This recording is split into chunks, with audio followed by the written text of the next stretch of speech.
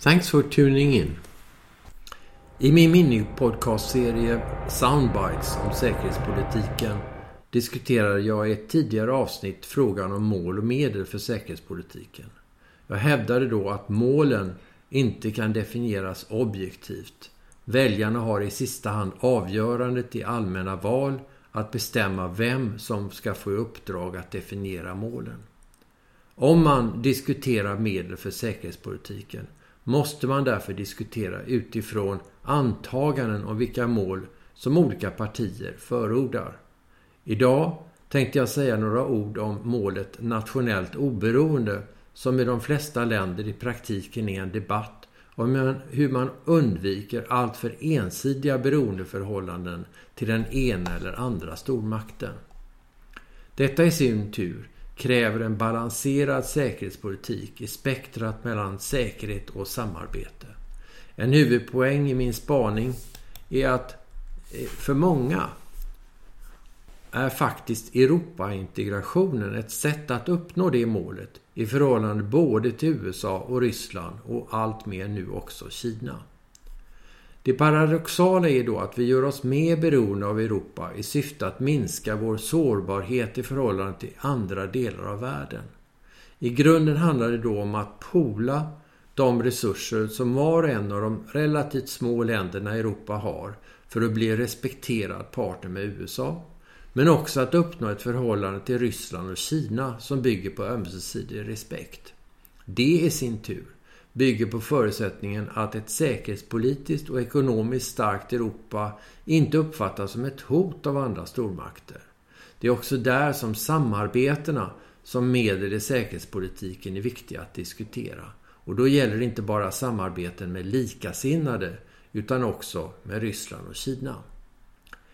Tveklöst vill i dessa Brexit-tider många höja upp målet om nationellt oberoende på samma sätt som Per G. Gyllenhammar på sin tid skrev en bok med titeln Oberoende är stark. En variant av uttrycket ensam är stark. Idag tänker väl många på Brexit för att illustrera det målet. Och få länder har väl på senare tid gjort så stora uppoffringar för att uppnå ett ökat nationellt oberoende som Storbritannien. Men, undrar väl de flesta, vad gör då alla dessa lastbilar i Dover? Kan ett land uppnå nationellt oberoende i form av autonomi genom att skärma av sig från omvärlden på det sätt som Nordkorea, Albanien och Kina försökte göra det för Kinas del under kulturrevolutionens tid under 60-talet och 70-talet? I den diskussionen, som var väldigt omfattande i Sverige inte minst före inträdet i EU, har mängder av soundbites uttalats. Påstådda sanningar som tål att diskuteras, noga övervägas och placeras i en större kontext för att allmänheten ska kunna ta ställning till vad som är rimligt och orimligt. Inte minst har detta bäring på diskussionen inom EU om så kallad strategisk autonomi som sattes igång av den franske presidenten Macron i ett tal 2017. Till att börja med måste diskussionen nyanseras. Brexit handlar väl till exempel inte i första hand om nationellt oberoende utan om ett mindre ensidigt beroende av EU, inklusive frågan om EUs överstatliga befogenheter. Om man ska förstå och kunna ta ställning till alla trosvissa påståenden gäller att inte vara historielös. Debatten om begreppen beroende och gentemot autonomi har många år på nacken. Själv har jag mött diskussioner i flera av de länder där jag var stationerad som diplomat, särskilt i Finland och Tyskland.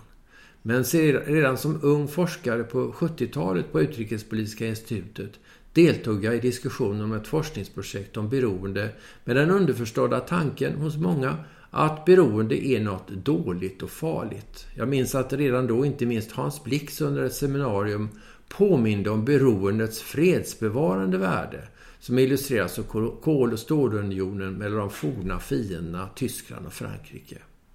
Men då befann sig världen fortfarande i en avkoloniseringsperiod och många unga i Sverige var särskilt oroade av USAs inflytande över Sverige och svensk politik. Autonomi uppfattades av många som något fint. Sedan dess har många av de yngre blivit äldre men fortsatt att driva tesen.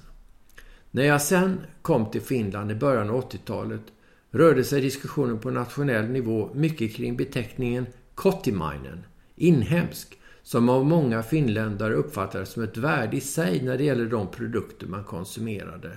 Många svenskar reagerade negativt på detta, men vi har nu själva börjat diskutera det, inte minst när det gäller livsmedel. På regional nivå gällde diskussionen under mina år i Finland i hög grad frågan om den så kallade nordiska balansen. Många ansåg att det var viktigt att upprätthålla balans i de säkerhetspolitiska relationerna för att säkra nordisk stabilitet och därmed bästa möjliga nationella oberoende för de nordiska länderna. Kritiker ansåg att begreppet ledde fel, eftersom man kunde få intrycket att om något ändrades i den norska säkerhetspolitiken, till exempel mer förhandslagring av amerikansk försvarsmateriel, så skulle begreppet nordisk balans legitimera sovjetiska motåtgärder i förhållande till Finland. I Tyskland domineras under min tid där mot slutet av det kalla kriget av Hans-Dietrich Genscher som utrikesminister, som aldrig tröttnar på att påminna om att Tysklands oberoende byggde på en balans i säkerhetspolitiken. Han upprepade ständigt tesen att det finns ingen västpolitik utan en östpolitik och vice versa. Man kunde inte heller etablera ett nära samarbete mellan Tyskland och Frankrike utan att samtidigt försöka intensifiera samarbetet med Storbritannien, lättare sagt än gjort för ett EU-land i mitten av Europa i förhållande till Thatchers betoning av Storbritannien som en nation med globala säkerhetspolitiska ambitioner. Glöm inte Falklandskriget. Också det här problemet finns kvar för Tyskland efter Brexit och inte minst i ljuset av svåra prövningar av det transatlantiska samarbetet under Trump-perioden. I Sverige möts diskussionen om strategisk autonomi i EU idag med en viss skepsis. Starkare Europasamarbete, ja säger många, men då i nära förening med NATO. Andra pekar på att europeiska vitala intressen, till exempel i syddimensionen, inte nödvändigtvis är amerikanska vitala intressen. Att göra sig helt beroende av NATO när det gäller att genomföra militära operationer i Afrika har redan sedan 20 år uppfattats som olämpligt, inte minst av Frankrike. Också här krävs en noggrant avvägd balans för att bevara den känsliga transatlantiska länken som är fundamental för de flesta européer men samtidigt hårt prövad under många år. För svensk del handlar det här om ett visst mått av säkerhetspolitisk realism där man måste inse att det till exempel i Frankrike när de talar om strategisk autonomi så gör man det i hög grad för att främja franska nationella intressen som inte utan vidare också är svenska. Det har sin betydelse när vi diskuterar svenska solidaritetsförpliktelser i EU eller kanske i en framtid i NATO om det gäller Turkiet. Att vara solidariska med de som intervenerar i Libyen för att främja egna intressen, vad får det för följder för Sverige? Summa summarum, ju längre tid man försöker följa och begripa säkerhetspolitiska skeenden, desto mer komplicerade verkar sanningarna vara och desto större behovet att inte utan vidare applådera soundbites som tar enskilda frågor ur sitt sammanhang när det gäller mål och medel i säkerhetspolitiken. En tråkig men kanske nödvändig slutsats. Vi kan illustrera det genom en matris eller kanske snarare ett diagram som på ena axeln har en utveckling från beroende till oberoende till autonomi och den andra axeln en utveckling från obalans i målen säkerhet och samarbete både tematiskt mellan säkerhet och samarbete och eller geografiskt till mera balans. Alltså utveckling mot mer balans. Kanske är slutmålet någonstans mellan beroende och oberoende i olika avseenden samtidigt som målet kan vara mer balans när det gäller säkerhet och samarbete med andra länder och regioner. Just nu tvingas Sverige till mer samarbete i väster på grund av principiella svårigheter att acceptera premisserna för samarbete med Ryssland. Samtidigt har Sverige tvingats prioritera Europasamarbetet under den tid då den transatlantiska länken varit i fara. Hur ska vi komma vidare? Hur vi ska kunna komma vidare i en sån situation? Givetvis inte enbart och kanske inte ens till en betydande del beroende på oss utan på utvecklingen i omvärlden. Mikael, jag ska väl säga med en gång det som jag sa inledningsvis i den här podcasten att det som jag har presenterat nu i någon form av bild över ett resonemang om beroende och balansförhållanden. Följer upp en diskussion som du och jag hade för ett par dagar sedan om en del av de här frågorna. Och när du har sett hur jag har nu tänkt lite högt och lite preliminärt om de här frågorna, så har du anmält då 3 huvudsynpunkter som ytterligare fogar in de här problemen i vår omvärldsbeskrivning. Det som egentligen sätter ramen för det som vi tror vi måste göra nu när vi går vidare i våra scenarier för att hantera utvecklingen av svensk säkerhetspolitik och svensk försvar naturligtvis. Det är 3 stycken. Det första du har nämnt är kärnvapenfrågan och kärnvapenavskräckningssituationen. Det andra det är då globaliseringen som sådan, vad det kräver av oss och vilka beroendeförhållanden det handlar om. Och det tredje handlar om det nordiska områdets sammanhängande ömsesidiga beroende. Och du kanske vill ta dem ett och ett. Om du vill börja kanske med kärnvapenfrågan. Ja, alltså jag tycker då att man kan utveckla resonemanget som du har redovisat redan i en första steg till att bli än mer generellt när det gäller just det här att det är en mänsklig erfarenhet, en så att säga krigs- och fredshistorisk erfarenhet som ligger till grund för väldigt mycket av den fred vi har haft under lång tid, att ett mått av positivt ömsesidigt beroende mellan parter är ett sätt att skapa ett gemensamt intresse för att undvika konflikteskalerande utvecklingar. Och att detta då märks på olika plan, men med poängen just att genom att medvetet så att säga avstå från totalt övervälde och istället skapa en relation som medvetet uttrycker strävan till just ömsesidighet i ett beroendeförhållande. Inte bara ömsesidighet i intressehänseende utan ömsesidighet i beroende. Att det är den så att säga framkomliga väg som egentligen finns när det gäller mänsklig samlevnad globalt sett och regionalt sett men också nordiskt sett. Och detta kan också, detta resonemang tycker jag då man kan tillämpa också på det här med kärnvapenfrågan, därför att jag vet att bland många som har sysslat med kärnvapenfrågor så är det här med MAD, Mutually Assured Destruction, begreppet, att det är på något sätt lite sånt som man inte gillar, därför man gillar inte riktigt just den ömsesidighet som ligger i det begreppet. Men tanken var ju, och historiskt sett kan man ju då säga att sedan Reagan hade tillkommit och justerat de rena styrkeförhållandena så att säga, så uppstod då dels regionalt i Europa, dels globalt utvecklingsmöjligheter för ett MAD-begrepp, MAD alltså, som i och för sig också hade funnits tidigare i och med den faktiska kärnvapenutvecklingen, men utan det mått av förtroende som Reagans kontakt med Gorbachev då möjliggjorde på 80-talet.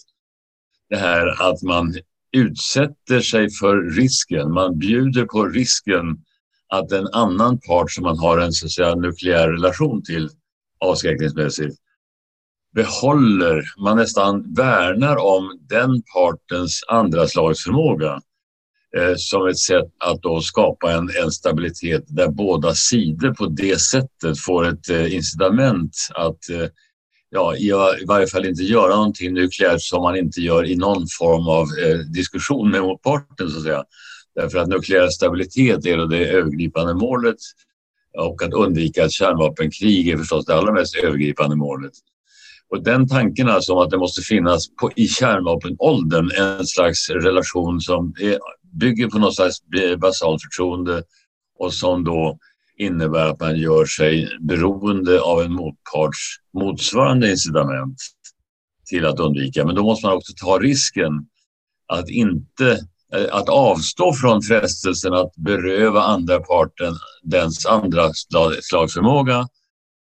Därför att det skulle då innebära en fruktan för att din sida i själva verket är ute efter att i ett första slag slå ut motparten. Det är det som är hela dynamiken i detta. Det här basala tänkandet om MAD, det har ju inte skippats på något sätt, men det finns kvar rester av det hela, och det måste då på något sätt också återställas. Men problemet är att det förutsätter någon form av dels erkända styrkeförhållanden, så att man inte genast ute efter att ändra dem, men också en samtalstråd, en slags förtroenderelation som då gör det möjligt att bygga på det här sättet. För alternativet är ohämmad kapprustning. Ja. Och det vet ju alla, att kapprustning kan vara så som kostnaden, priset för någonting annat än MAD i kärnvapenåldern alltså, är då en kapprustning som är allvarligt destabiliserande. Så att jag tycker att beroenderesonemanget har en nukleär tillämpning också. Ja, det är väldigt viktigt, och om jag får plantera ytterligare en tanke som vi måste komma tillbaka till senare då när vi arbetar vidare, det är ju det att det finns en annan på ytterligare en nivå, ett ytterligare beroendeförhållande som inte får göras oklart, så att säga, som måste hela tiden hållas levande. Och det är det här att om ryssarna säger att man kan starta ett kärnvapenkrig om man håller på att förlora ett konventionellt krig, att det eskaleras, så att säga, då måste det leda till, enligt det här tänkandet då, ett andra slag, så att säga. Ett första slag på vad man tidigare kallar för taktisk nivå, som är en fruktansvärt hög kärnvapennivå ändå, så att säga. Det är ju fråga om mer än Hiroshima-bomber, kanske i stor mängd, som då avlossas i de här scenarierna.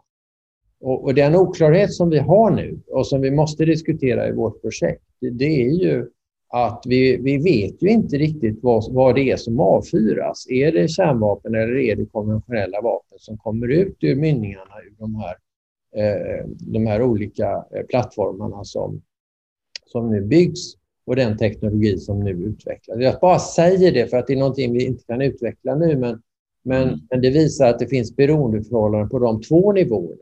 Först ett massivt första slag som svaras med ett lika massivt andra slag, men också ett mycket mer begränsat inlett kärnvapenkrig som har koppling till ett pågående konventionellt krig. Där då kanske i det här fallet ryssarna hoppas på att det ska vara för litet för att amerikanerna ska vilja svara med den stora klubban. Så att den nuvarande doktrinutvecklingen och diskussioner om hur man ska skapa trovärdighet i det här beroendeförhållandet som göra kärnvapenkriget till en omöjlighet, så att det inte kan finnas några frestelser att testa systemet, så att säga, att den ena inte kommer svara på den andras provokation. Det påverkar ju inte bara kärnvapenutvecklingen, utan det påverkar i högsta grad också den konventionella vapenutvecklingen. Inte minst införskaffande av flygvapensystem som är så kallad dual capable, alltså både kan avlossa konventionella vapen och bära kärnvapen. Och det påverkar diskussionen om deras placering. Och där har vi en debatt i både Tyskland och Polen och så vidare i hela NATO nu om hur man ska göra där med de slagfältskärnvapen som USA har i Europa. Också det återkommer vi till i en senare podcast. Så därmed har jag bara placerat mitt kort när det gäller kärnvapenfrågans betydelse för det svenska försvaret. Jag skulle vilja tillägga då, bara så länge vi är kvar provisoriskt nu i kärnvapenfrågan, att det finns, förutom det här med placeringsfrågorna, så har vi ju en transatlantisk dimension trovärdighet, men då handlar det om avskräckningstrovärdighet i det fallet. Nämligen det här att garantera genom utplacering att europeiska NATO-länder känner gemensamt ansvar med USA som står för det huvudsakliga kärnvapenparaplyet utöver franskt och brittiskt kärnvapen, och det brittiska blir då lite speciellt efter Brexit. Det är det ena man måste tillägga. Det andra är att vi har denna tendens till, dels har vi förresten höghastighetsmissiler som genom sin höga hastighet åstadkommer en yield, en effektnivå som då onödiggör kärnvapen för samma så att säga precisionsförstörelseändamål som kärnvapen har haft, och kärnvapenutvecklingen är ju mot lägre effekt men större precision. Och det är det som gör att det blir så knepigt i förhållande till konventionella rustningar. Det tredje man måste säga är att det numera, apropå det här med förhandlingsklimat och MAD, så är det nu flera parter som måste omfattas av MAD, särskilt med tanke på Kinas kärnvapenutveckling. Långt mindre än Ryssland och USA, men likväl tillräckligt mycket för att vara en relevant faktor också i ett förhandlingssammanhang. Och sen har vi kärnvapenspridningsfrågorna dessutom så att den nukleära dimensionen även för ett litet land som Sverige, som inte är aktuellt för egen del som en kärnvapenaktör, förstås, även om vi måhända har varit det som en bedömd tröskelstat, har väldigt mycket omständigheter för sin egen strategiska bedömning när man tittar på kärnvapenfrågornas olika. Och då får vi inte heller sen glömma slutligen att missilförsvarsfrågan ju har i eminent grad med avskräckningsbalans att göra. Om nämligen effekten av det är att göra det osäkert för en part huruvida dess andra slagsförmåga verkligen är effektivt som avskräckning för den andra sidan slagsförmåga.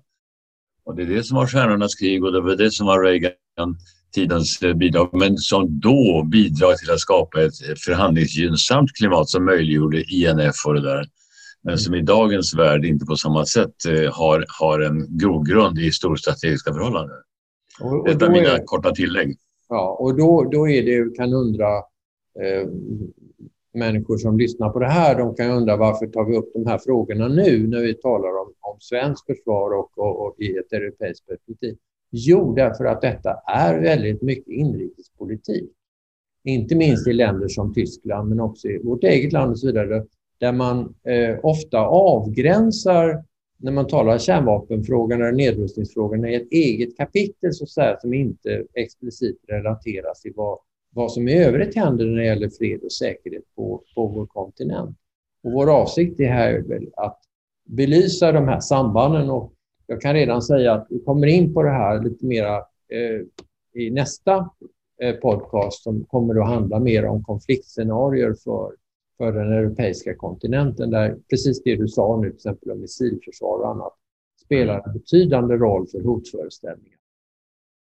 Men du hade en andra fråga, och det var globaliseringen. Ja, och där det gäller det, och det är då fortfarande så här kommentarer till ditt första inlägg i vårt löpande samtal, Lars-Erik. Och det var egentligen bara för att säga att liksom gäller för EU att det skapades via kol- och stålunionen och så vidare som ett sätt, som en erfarenhetsbaserad insikt om behovet av att medvetet skapa beroendelänkar som då skulle innebära konkreta disincitament för konflikteskalation.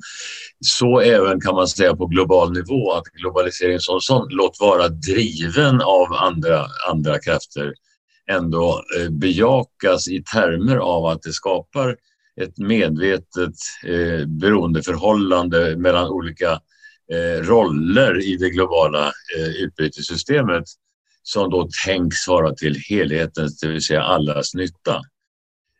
Genom att då till exempel man inkorporerar kinesisk produktion med amerikansk konsumtion, eller somalisk teknikutveckling med algerisk någonting annat. Men att man på det sättet skapar ett rollspel som bejakar de länkar av ömsesidig nytta, det vill säga ömsesidiga beroendeförhållanden, så som också en fredsfaktor. Ja. Så det är inte bara en utvecklingskraft utan också en fredsfaktor när man vill bejaka globaliseringen och tar fasta på dess förespråkares drivkrafter. Även om alla numera inser att det finns en baksida av detta. Jag minns för egen del långa diskussioner med Thomas Ries på Försvarshögskolan om just det här med globaliseringen och dess motkrafter pratade vi om då på den tiden. Och dessa motkrafter har vi då sett i rikt mått i form av till exempel islamsk radikalisering på sitt håll eller missnöje i rostbältet i USA. Alltså att globaliseringen visserligen har viktiga drivkrafter och stor nyttopotential, men samtidigt har risken, precis som i ett kapitalistiskt system inom ett land, att det lämnar en förlorarkategori som då kan få politisk makt till följd av sitt kanaliserade missnöje. Och då har vi den liberala demokratins problem både inom länder och så som internationellt normsystem, och det är det vi kämpar med just nu. Ja, och det återknyter till en tidigare diskussion som vi hade här på podcast, nämligen att vad är säkerhetspolitik egentligen? Alltså, och då kan man ju säga självklart att globaliseringsfrågan och frågan om integration, viljan till integration och viljan till att göra sig beroende av andra, det är en fundamental fredsfaktor naturligtvis, och är väldigt oroande då när man inte bara i Ryssland inte längre uppfattar det som nödvändigt att integrera sig med Europa, utan att man även i Europa har så starka strömningar som i England och även då i USA och i andra delar av Europa, där man ifrågasätter globaliseringens fördelar och integrationens fördelar. Nu i de kriser som vi upplever nu på olika områden, både klimat och covid och annat, så har många människor fått en tankeställare. De ser att det är mycket mer ömsesidigt beroende än man kanske ibland tänkt sig. Så att just nu så är stödet för integration i Sverige till exempel högre, men det är en ständig kamp. Och det är en ständig kamp utifrån faktiskt ett svenskt, också säkerhetspolitiskt perspektiv, att den upplysningsverksamheten fortsätter. Det kan man ju tillägga bara då att det är klart att för svensk del så är ju detta med globalisering ett starkt intresse, både för att bli ett extremt exportberoende land, att bli ett välfärdsland som har vår välfärd och vårt så att säga relativa överläge i den meningen till följd av just globaliseringen, och att vi har lyckats hitta vår nisch i det som är för oss bra sätt. Som andra länder har inte på samma sätt den fördelen. Men att det då handlar om att vi måste också ha förståelse för att det som är det positiva med globalisering, det blir samtidigt det negativa för vissa grupper och vissa kategorier. Och där måste man vara uppmärksam. Och det är klart att det är politiskt möjligt i vissa länder att hantera det problemet genom att göra det mera acceptabelt för dessa grupper att acceptera, att följa med i globalisering. Men då krävs det har ju massa olika politiska implikationer på vad ett lands regering ska satsa på, som ligger utanför ramen för den här podcasten. Men det är ändå en viktig poäng, tycker jag. Mm. Sen hade du en tredje fråga som är kanske den mest relevanta för just vårt eget projekt här. Nämligen den nordiska nivån. Ja, och om jag får ge dig ett litet resonemang här då, utgående från det du säger i det första ledet här, så är det, och även där har även jag personliga erfarenheter av det hanteringsmässiga, därför att det var en viktig diskurs på 80-talet faktiskt. Och det var då diskussionen på den tiden, och du tar ju upp det också, om nordisk balans. Och jag minns hur kollegor på UD pratade om att nej, det ordet får vi inte använda. Vi borde använda ordet nordisk stabilitet i så fall för att beskriva. Och då minns jag att jag tycker fortfarande att då blandar man lite grann ihop normativa begrepp och analytiska begrepp. Som analytiskt begrepp så var det ju Brundtland i Norge framförallt som anlade det som en slags analysschema där han pekar på sambandet så att säga de facto mellan de olika nordiska ländernas säkerhetspolitik, och där hans tes var att summa summarum av de nordiska ländernas var för sig utformade säkerhetspolitik blev ett säkerhetspolitiskt helt som då visserligen var sårbart för förändringar i något visst led, om till exempel norsk, som du själv pekar på, norsk förhandslagring innebär att Finland får problem med sin dåvarande vänskaps- och biståndspakt relation till dåvarande Sovjetunionen.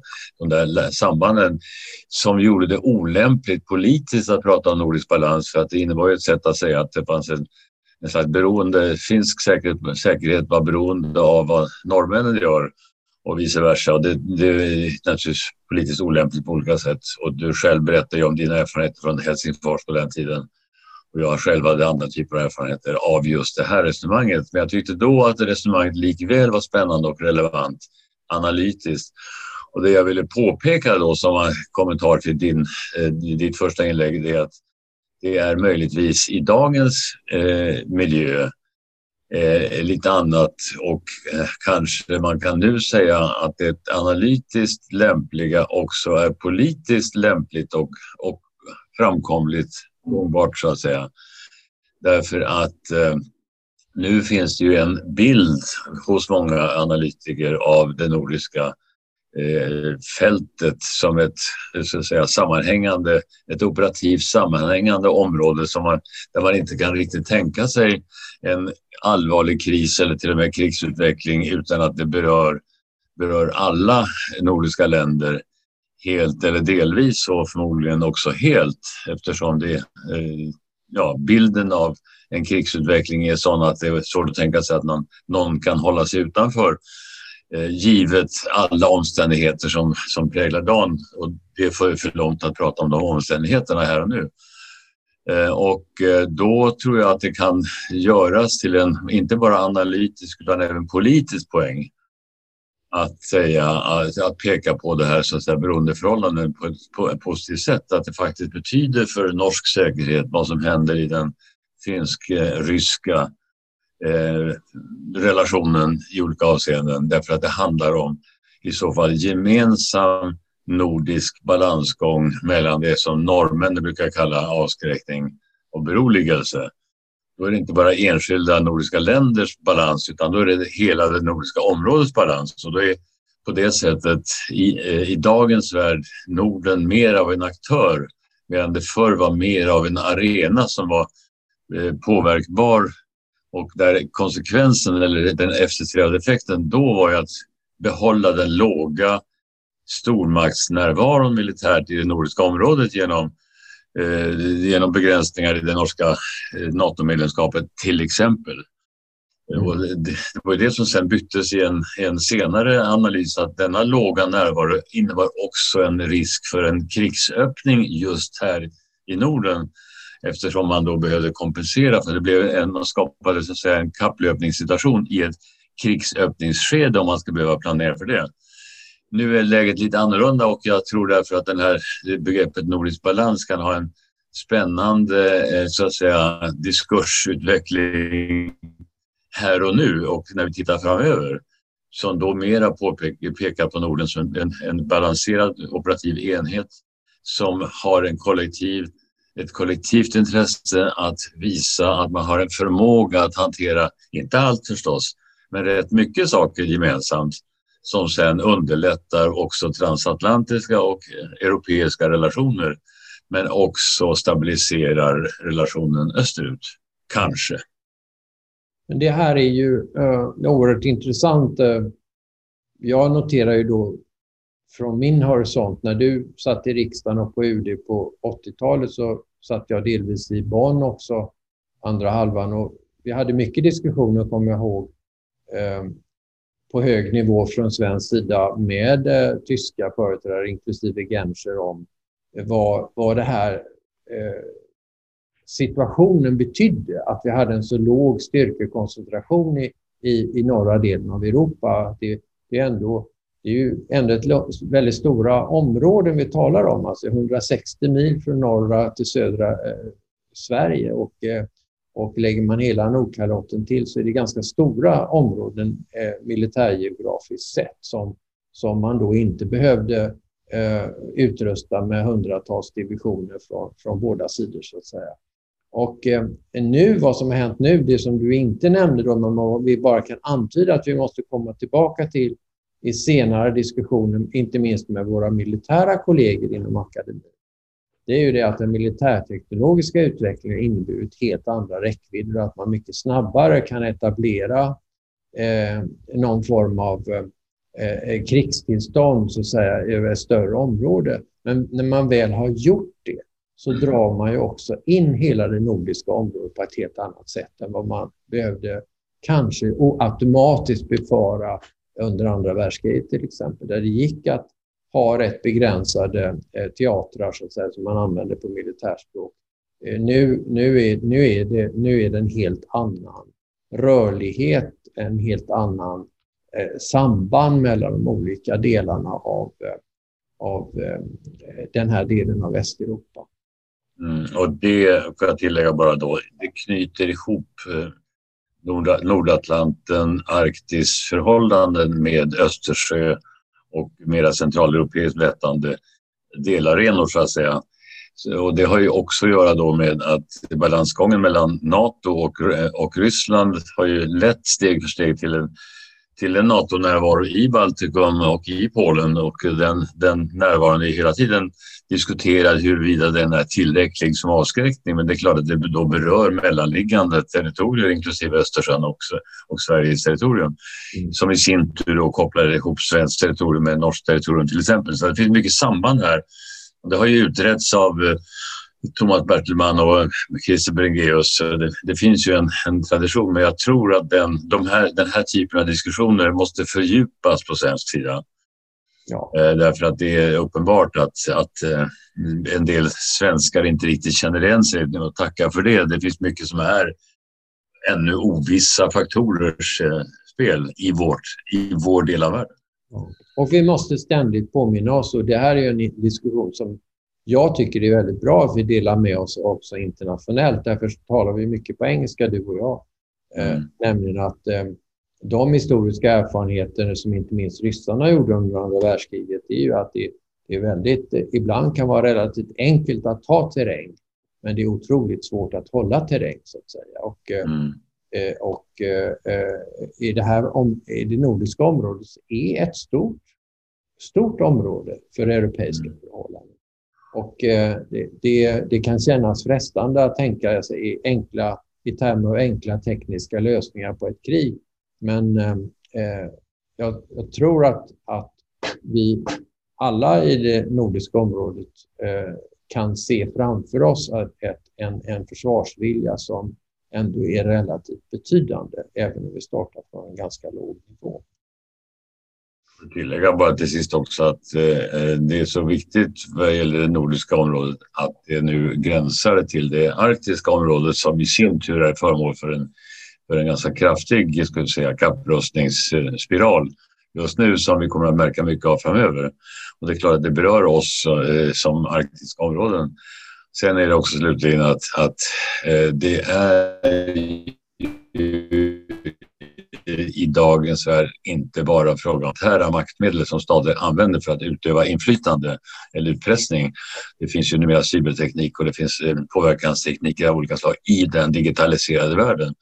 Det gör att vi måste ju se också att det är inte bara den militära garden som behöver ses över när man tänker försvar och försvarsvilja.